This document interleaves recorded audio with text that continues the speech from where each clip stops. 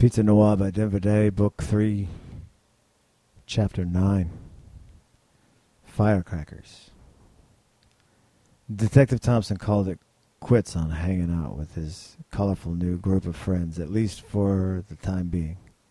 He said his adieus to Carrasco and Lopez and stepped by the station before stealing away to his apartment for what he hoped would be a 24 to 36-hour weekend of R&R in his cluttered but peaceful, film and book-filled apartment.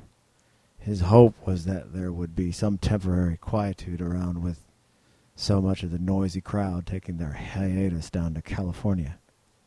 First, though, he phoned down to Chief Detective Sam Wilson of the Oakland PD regarding the foray that was to be coming down his way from Tacoma, due sometime Monday. He'd been cooperating with Wilson since the entire werewolf adventure began, and Wilson had seen and experienced much of the same weirdness as Thompson and his colleagues had, and could be counted on to be cooperative. He explained to him about the sort of support the werewolf hunters need, how they operated, and assured him that it was more or less like exterminating rats for these glowing gals. Quite the clerical duty, because they certainly had the tools, Thompson said. We're lucky to have them on our side. Otherwise, these things are just the most awful road hazard, as you are all aware, well aware. Anyway, there's a cluster of them somewhere in your backyard right now, and these girls can sense it in the air, and they want to get themselves down there and exterminate a nice-sized wad of them. Bring it on, the Oakland chief said. There really wasn't much else he could say or do for just that. He prepared his people for additional of the ever more unusualities, as Crimson had put it, come the next couple of nights.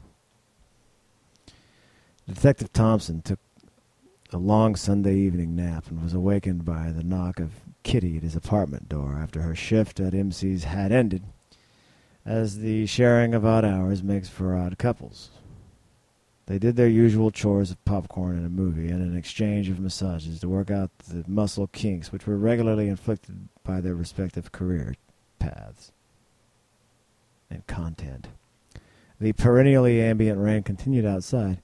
Do you want to go do a quick job on some moondogs? Just you and me, Kitty asked. It was 3:45 a.m. Are you determined to wreck a perfectly peaceful night off? He asked back. I wouldn't ask if they weren't so close, she bargained. I promise it won't take long, and then I'll take care of whatever you want for breakfast and wait on you hand and foot through the whole day to come. Bam! They put on their jackets and jeans and hopped into Thompson's sedan. About 5 city blocks from his apartment, at the edge of a nearby commercial district, was a storage rental business. 2 of the things had been holed up there for about 48 hours. I wonder what kind of person negotiates a rental contract with actual monsters, Thompson asked.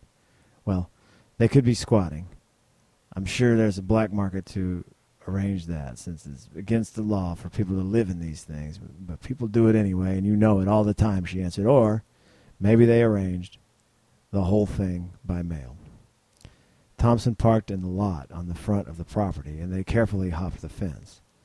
They quietly walked back to the area where Kitty had sniffed them out. This door only locks from the outside, and it's not locked. You stand back over there in the shadows and cover me. I'll knock hard, and then I'll step over to the side. And when they come out, I'll hit them with a big blue energy ball, and we'll be all done.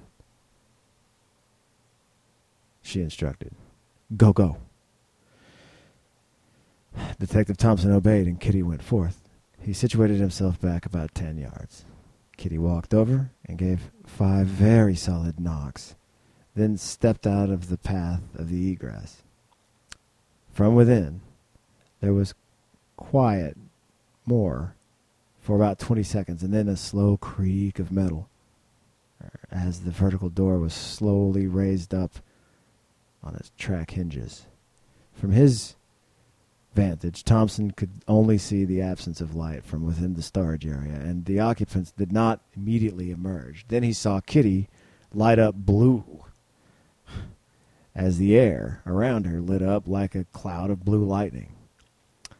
The ambient light lit the entire area very well, like day, and blue day, and the detective was then able to see the dog women in the shed clearly.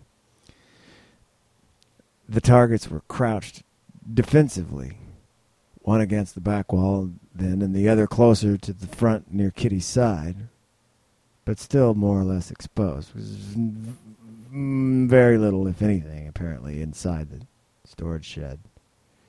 With a deafening crack, suddenly, Kitty's form flashed out in front of the egress, and everything in the area, the ground, the building, and the air, seemed to kind of bend